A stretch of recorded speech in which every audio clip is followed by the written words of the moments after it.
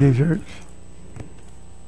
I'm excited tonight to talk to you about something you already know about the apostles and just kind of highlight some of the things about these men that are very interesting and I think encouraging for us. And so I'm happy you're here tonight and welcome both members and visitors alike. Let's go to God in prayer, please. Dear God, thank you so very much for blessing us, for your name is great. And you are great. And we're so thankful, Lord God, to know that we can come to you in prayer and that you hear us. And Lord God, that you've blessed us and you will continually keep us. And you've granted us your Son. And Lord God, the world in the days past, they crucified him on the cross. And Lord God, we ever think sometimes if Jesus came in our day, would we do the same? But regardless, Lord God, we do know that we all have been guilty of sin, but Lord God, you've forgiven us because of your grace, because we've asked you to forgive us, and we've surrendered to you in the waters of baptism. Please help us in our worship tonight to stay focused. Bless us to honor you in all that we say and do. In Jesus' holy and precious name we pray, and thank thee if it be thy will. Amen. John chapter 1, please, is where we'll begin, and Mike is going to work on the slides. And maybe, yep. He did a great job this morning on the slides with us. And it's funny we have a malfunction when he's doing it for the very first time. But he's doing it good. All right. The apostle, we're going to start with Andrew in John chapter 1 in verse 35. The power of a seed. Right? The power of a seed tonight. I'm thinking about Andrew. John 1 in verse 35. And again the next day John was standing with two of his disciples, and he looked upon Jesus and walked and said, Behold the Lamb of God. And the two disciples heard him speak and followed Jesus. And Jesus turned and behold, he beheld them following him and said to them, What do you seek? And they said to him, Rabbi, which is translated means teacher, where are you staying? And he said to them, Come, and you will see. And they came therefore and saw where he was staying. And they stayed with him that day, for it was about the 10th hour. One of the two who heard John speak and followed him was Andrew, Simon Peter's brother. And so Andrew heard Jesus speak. He first heard John speak. And John spoke of the Christ. And here comes the Christ. And so Andrew followed Jesus, and look at the first thing he did. He first found, verse 41, he found first his own brother Simon and said to him, We have found the Messiah, which translated means Christ. Interestingly enough, Andrew's belief was automatic. Andrew didn't question, he didn't doubt, he knew that Jesus was the Messiah. He goes to his brother and he says to his brother, Now we have found a man, now we have found maybe the Christ. Andrew's conviction in Jesus was automatic. It was 100% based on the evidence and based on John's preaching. So he says, We have found the Messiah, which translated means Christ. He brought him to Jesus, and Jesus looked at him and said, You are Simon, the son of John. You shall be called Cephas, which is translated Peter. And so when he found his brother, he didn't just tell him about Jesus. He literally brought him to Jesus. And you kind of wonder, what did the apostles do? Well, think about what Andrew did. He found Jesus. He had this instant belief in Jesus. He loved, obviously, Jesus, was willing to follow Jesus, but first went and got his brother and brought his brother to Jesus. There's something about bringing people to Jesus, right? And when you're thinking about the seed that's planted, and we're going to talk this week, for just a moment, about Peter and the power of that seed in Peter. And then we're going to talk about Peter again, Lord willing, next week. But Andrew found his brother and brought his brother to the Christ. Matthew chapter 4. Matthew chapter 4 and verse 18. Information. And walking by the sea of Galilee, he saw two brothers, Simon, who was called Peter, and Andrew his brother, casting a net into the sea. They were fishermen. And he said to them, Follow me, and I will make you fishers of men. And this passage is always interesting to me because imagine in your day, right? Jesus walks up to you and says, follow me. That means quit your job, right? And maybe you're going to leave where you live, and you're going to leave your lifestyle, and you're going to leave everything and follow God into the unknown. How many people would do that? That's what's so amazing about Jesus, right? And Andrew in this passage and Peter, they were out fishing. They were fishermen. They just brought their boats in, parked them, tied them up, and said, where are you going? Let's go. Who would do that? There's more to the apostles than we really think. When we think about them being leaders, they literally stopped everything they were doing in their lives and just gave their lives wholly to Jesus and followed him. That's remarkable to me. And then the very next verse says in verse 20, and they immediately left their nets and followed him. They didn't even go home and confer with their family. They said, this is Jesus. What else can we do? What else should we do? What is the right thing to do? His family might have tried to talk them out of it. I would ask the question, what are you doing? How do you know it's Jesus? And what do you mean you're just going to follow Jesus? What does that even mean? Where are you going? I don't know where we're going. We're just going to follow Jesus. It's amazing to me. John 12, please. John chapter 12. Beginning at verse 20.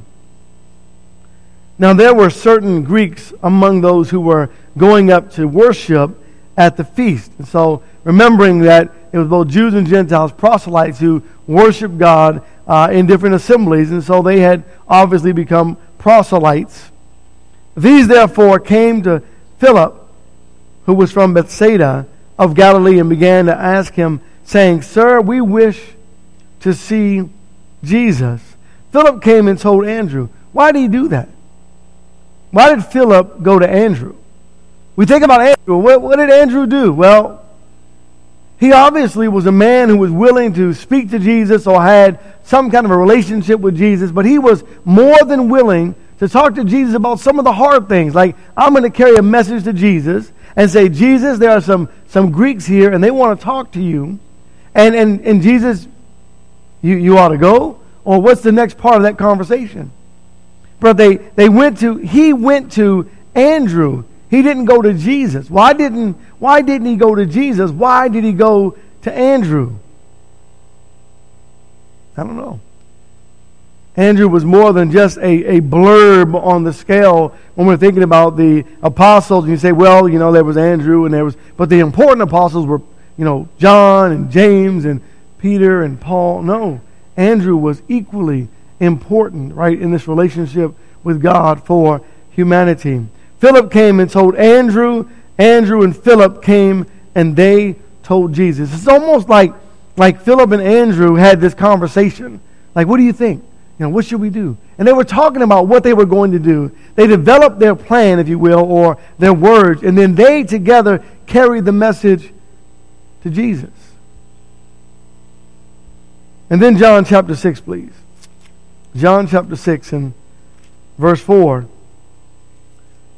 Like Stephen said, the little boy had his lunch.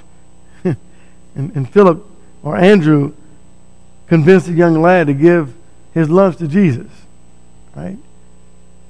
Look at the account. Remember the account. John 6 and verse 4. Now the Passover, the feast of the Jews, was at hand.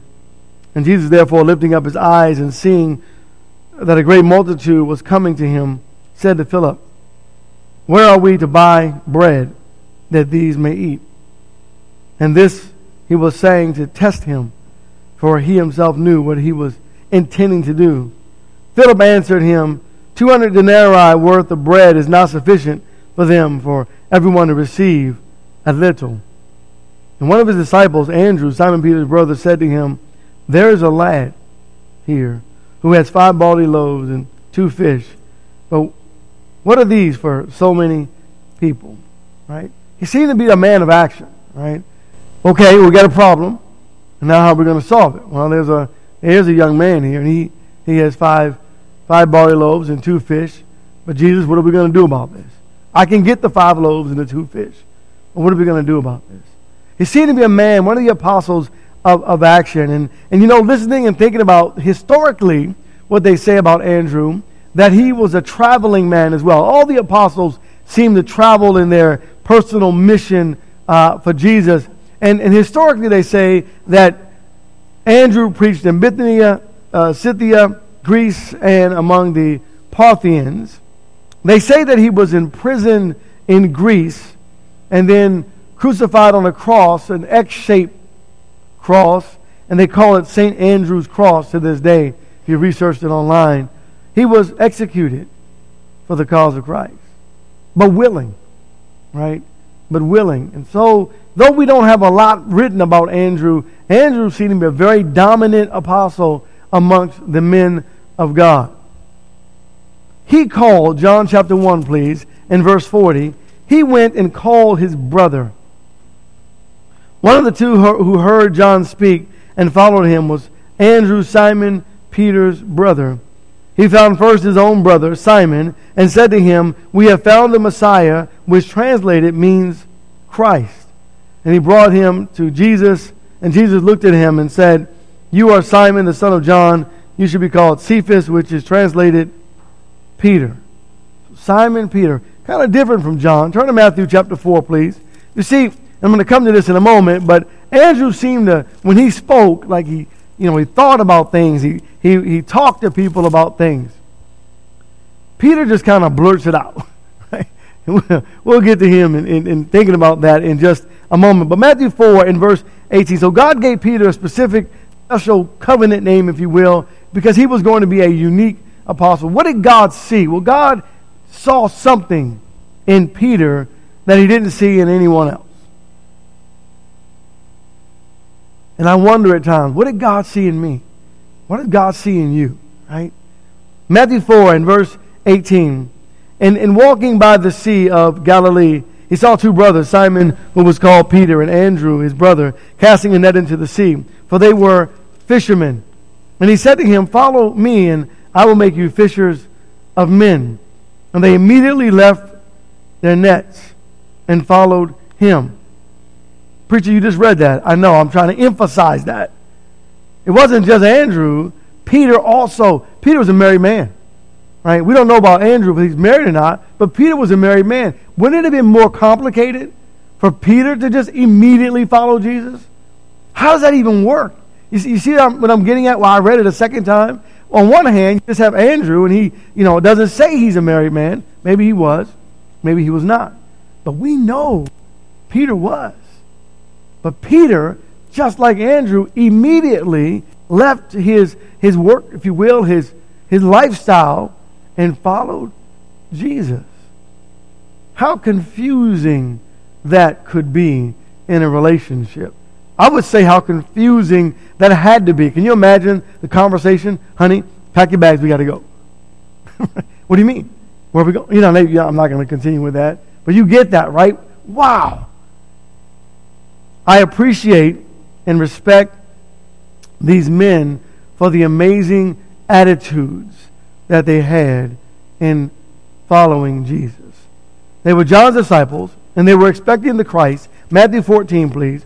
And as the Christ came along, and what a blessing it was. What a blessing it was in their lives as they looked for the expected one, Jesus Christ. Now, Peter was a man who a lot of us can relate to. He was a man that, kind of filled with doubt a little bit.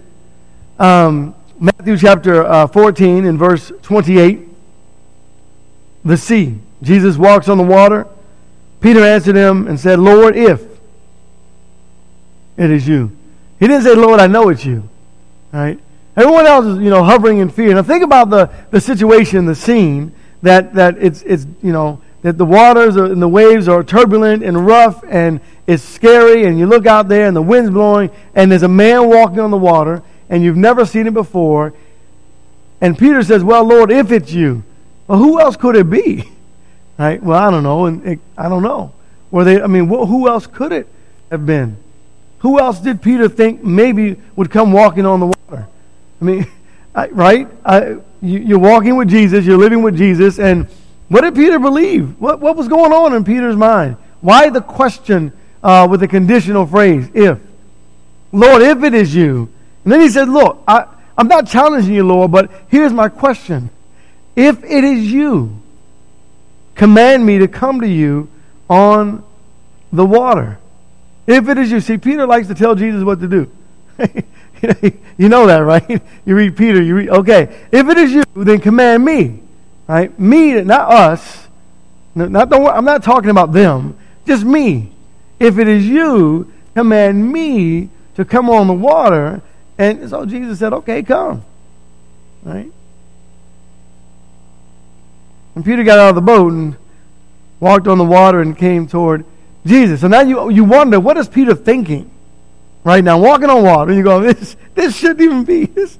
Wow, right? He's walking on the water, and he's walking to Jesus, and then he does something that he's not supposed to do, and that is he takes his eyes off of Christ. And sometimes in our lives, we can think about the same thing, the same idea, the same thought, that when walking with Jesus, if you take your eyes off of Jesus in life, life becomes real difficult. It's already difficult as it is. It's got so much in it. Life is so tough for us. It's challenging. There are so many things that come our way. You never know what's going to come from day to day. And that's why Jesus says, seek Him first. Right? Today, tomorrow, verse 34 of Matthew 6 will have its own problems. Right? You got to just live in the day. Live in the moment for Jesus, because we just don't know what's coming.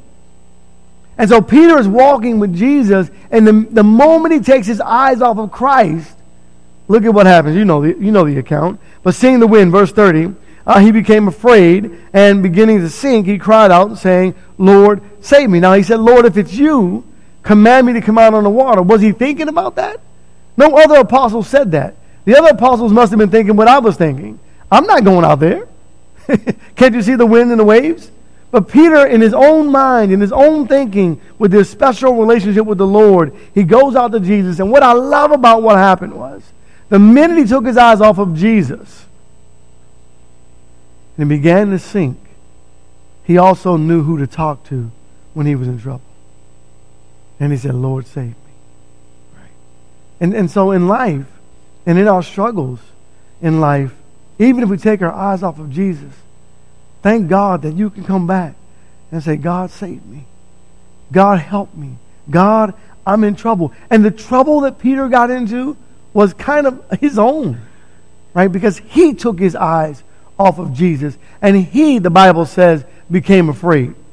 Nothing was different. Think about this for a moment. Nothing was different about the situation.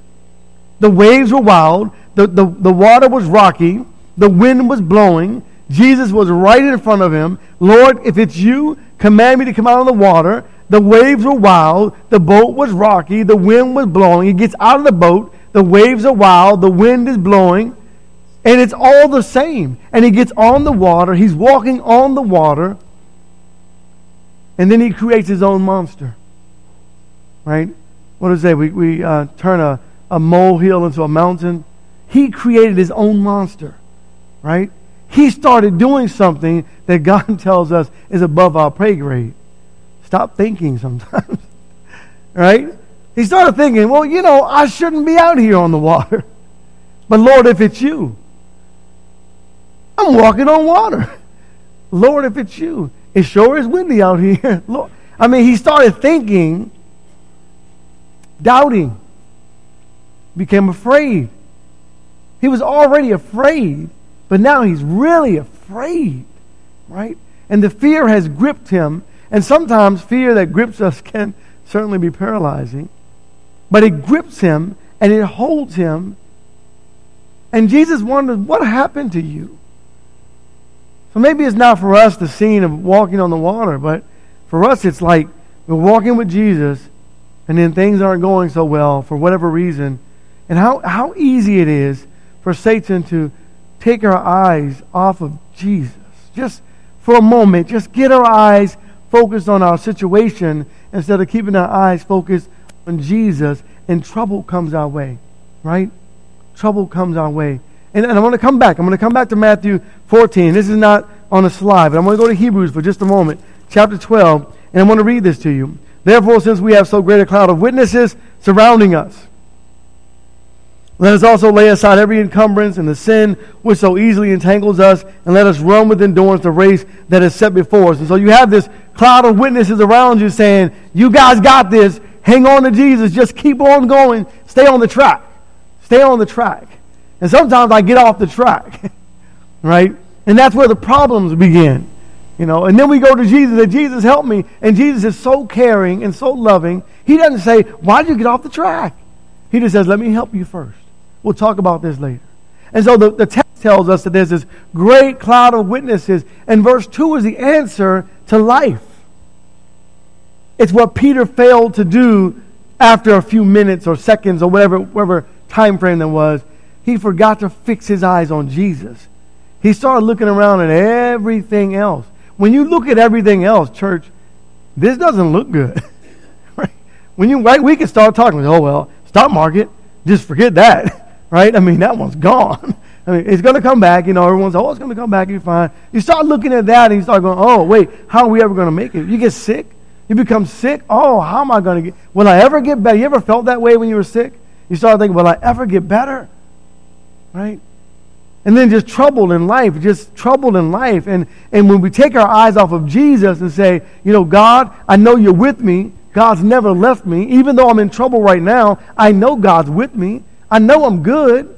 But if I take my eyes off of Jesus, I begin to sink in my walk of faith. Right? I'm no different than Peter. In fact, I can relate to that. I can relate to that. In life, when life happens, then what? Right? I don't know how I'm going to handle things that will come my way in the future. I don't know. I like to say I do. I would love to say, well, here's what I'll do. But I don't know that I'm going to do that. Tony, you're going to walk in faith. You're a man of... Will I walk in faith? Really? When I'm staring down the eyes of death, will I walk in faith? Or will I begin to doubt? I don't know. I haven't been there. I don't know what my tomorrow holds.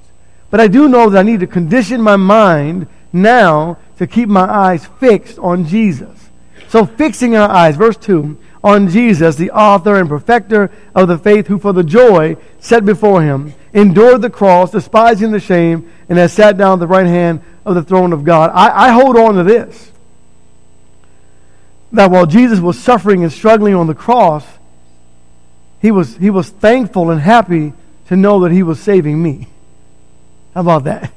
Right? That was the joy. See, the joy was that he was happy and thankful that he was saving you.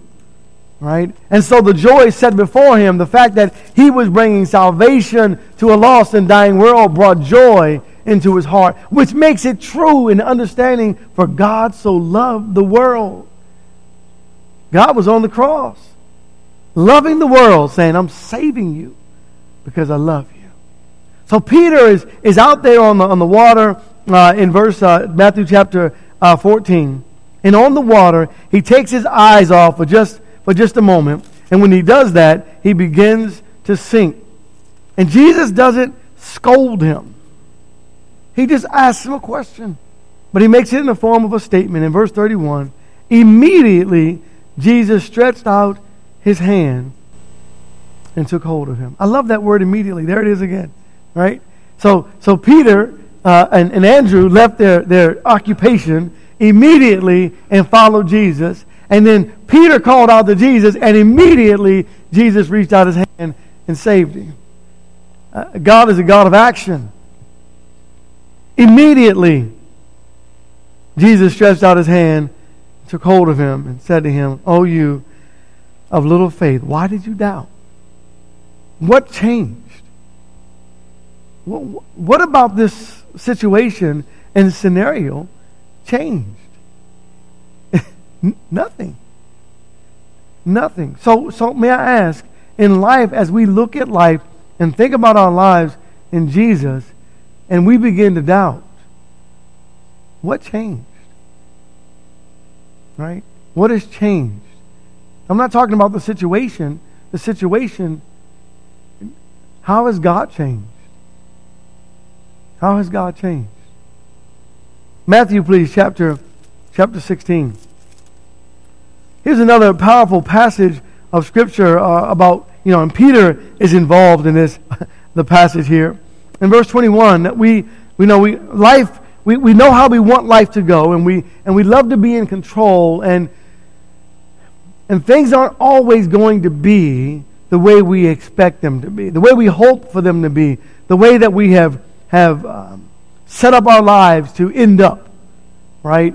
You ever heard people say, I never thought I'd be here. You ever said that yourself? I didn't know that my life was going to turn so drastically, and now I'm over here. All my life I planned that. It's like a man who takes all of his savings, right? He saves all of his life, and he wants the perfect mausoleum, the perfect burial grave. He's got it, and he's so excited about it, and he goes, yeah, that's what I want my life to be. That's where my life is going to end. And then he's lost at sea. You just don't know we don't know what tomorrow holds, and so you got to hold on to Jesus and never let him go. And so here, Matthew chapter 16, things weren't really going the way Peter thought they ought to go. Why did I follow you, Jesus? Verse 21. From that time, Jesus Christ began to show his disciples that he must go to Jerusalem and suffer many things from the elders and chief priests and scribes and be killed and be raised on the third day. So here's God talking. Imagine the scene. This is God, and God is saying, this is what's going to happen. And Peter's saying, what? And God says, this is what's going to happen. Verse 22. Peter, come here, Jesus. Let me teach you a thing or two. Peter took him aside and began to rebuke him, saying, wait, you ever thought of, let me tell you what I thought about. I thought about this. Did Mary ever spank Jesus? You think, I've asked that question before, and maybe it's a silly question, but I'm not saying because he did something. Maybe you were trying to, don't touch that, with us with an electric outlet. You're not spanking the child. You're just trying to get the child here, and don't touch that. How would she have? He's got something he shouldn't have, and you hurry up and grab it out of his hand. Don't do that. Did she ever rebuke him? Yeah, obviously I'll let the mothers answer that one. I think the answer may be yes. He learned obedience of things he suffered. Hebrews. Peter's a grown man, talking to a grown man, but not just a grown man. He's talking to God. And he pulls him aside. So imagine that now. You're gonna pull God aside and say, God, let me teach you something. This is Peter. Right? You gotta love, you have to wonder, what is going on, Peter? And then I realized, wait, Peter's kind of like us. How many times have I told God what I'm gonna do? Right? You gotta make plans, I get that. But when they change a little bit and they're altered because of life, do we say, God, thank you. I didn't know that's where we were supposed to be, but this is where we are, Lord. I know you're with me because this was the plan. Peter pulls him aside and began to rebuke him, saying, God, forbid it. Lord, this shall never happen to you. I learned something about Peter. Peter meant that when he said it. He wasn't just talking. Peter meant that when he said it. This will never happen to you. I'll give my life for you. And he meant it when he said it. Jesus does respond. But he turned and said to Peter, get behind me, Satan. You are a stumbling block to me, but you are not setting your mind on God's interest, but man's. How? Satan? And Peter didn't change his mind for some time. Even though God said, get behind me, Satan, Peter didn't change his thinking completely. He wanted to, but he just didn't get there. And how do we know that? How do we know that? Because when Malchus came with the soldiers, what did Peter do? He drew his sword and he tried to cut off the guy's head. This will never happen to you, Jesus. He didn't get the message. He just wasn't quite listening because he wasn't ready yet to surrender. That's what it is. He wasn't ready to surrender Because he didn't understand that surrender meant victory. It didn't mean defeat. Not with God. And you see, that's the message for us. Surrender doesn't mean defeat. Surrender means victory in Jesus. And he didn't get that. He just didn't get it.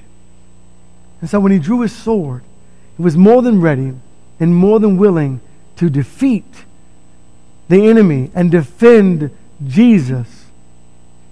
But he was just like the people who were standing before the cross who said, "Come down and save yourself." Jesus wasn't the one who needed to be saved. And they didn't get it. Peter didn't know. Peter didn't quite understand. But you got to give him credit. He didn't give up. Just because he didn't know and just because he didn't understand, he did not give up. Two more passages and then we're going to close this one out. Matthew 17. We'll come back. Matthew 17, this amazing event happens before Peter's eyes, right? And he's right there. He's an eyewitness. Matthew 17, beginning at verse 1. And 6 days later, Jesus took with him Peter and James and John, his brother, and brought them up to a high mountain by themselves. And he was transfigured before them. His face shone like the sun. His garments became as white as light. And behold, Moses and Elijah appeared to them talking with him. Now here's the greatest event, right? There's Jesus. There's God. There's Moses. And there's Elijah. Moses and Elijah and God in the same place. It is exciting, right? We're going to go to another passage to get some of the mental side of what's going on. And Peter answered. I want to go back to verse 3. And behold, Moses and Elijah appeared to them, talking with Jesus. That's the context. Moses and Elijah are talking to Jesus. So there's God and Moses and Elijah having a conversation, and Peter and is there, and John and James, and Peter has an answer. We're not talking to you. Look at the text. They're not talking to Peter. They're talking to Moses and Elijah. And the text says, again, verse 3, behold, Moses and Elijah appeared to them, talking with him, Jesus, and Peter answered, as if there were a question asked of Peter. Peter, what should we do? Right? He didn't ask him a question. But this is Peter. Peter answered and said to Jesus, Lord, whew, it is good to be here. If you wish, I can do something for you. All right, here we go. I will make 3 Wait a minute, time out, wait. Peter, how are you going to do this? Right? You see Peter? He's so excited, but sometimes he talks when he ought to just be silent. Right? So he says, I'll make here 3 tabernacles. Here, one for you, and one for Moses, and one for Elijah. And what I love about Peter is I can relate to Peter. It's like, oh yeah. Yep, should have minded my business on that one. I can relate to Peter. But here's something I learned. I learned in this text that as great as Moses and as great as Elijah and any other apostle is there, or any kind of prophet is there, there's no one greater than Jesus. There's no one greater than God. And you can't make a tabernacle or a church for Elijah, and you can't make a church for Moses, and you can't make a church for Jesus as if they're on an equal plane. There's only one church, and it's only for Jesus, right? And so you listen to that and you learn that. And the Father says in verse 5, while he was still speaking, behold, a bright cloud overshadowed them. And behold, a voice out of the cloud saying, this is my beloved Son, in whom I am well pleased. Listen to him. Don't listen to Moses. Don't listen to Elijah. Listen to Jesus. That's a good message. Thank you, God. Listen to Jesus. So why did Peter speak? Let's close this out. Luke chapter 9. Why did Peter, now John doesn't speak and James doesn't speak, why did Peter feel compelled to speak and solve? I don't know what he was trying to solve. I don't know what the conversation was between Jesus, Moses, and Elijah. But Peter had a solution. Verse 33 of Luke chapter 9. Here's why Peter spoke. And it came about as these were parting from him, Peter said to Jesus, Master, it is good for us to be here. Let us make 3 tabernacles, one for you, and one for Moses, and one for Elijah, not realizing what he was saying. Number one, he had no clue what he was talking about. They weren't talking to him anyway. He had no clue. He had no idea what he was saying. Just none. He was just talking. I don't know if he just needed to hear himself speak. I don't know what was going on in Peter's mind, but I can see me. I can see me. He didn't even know what he was saying. And then the second part of that, in verse 35, and a voice came out of the cloud saying, This is my beloved Son, my chosen one. Listen to him. Jesus spoke to Peter in an amazing way.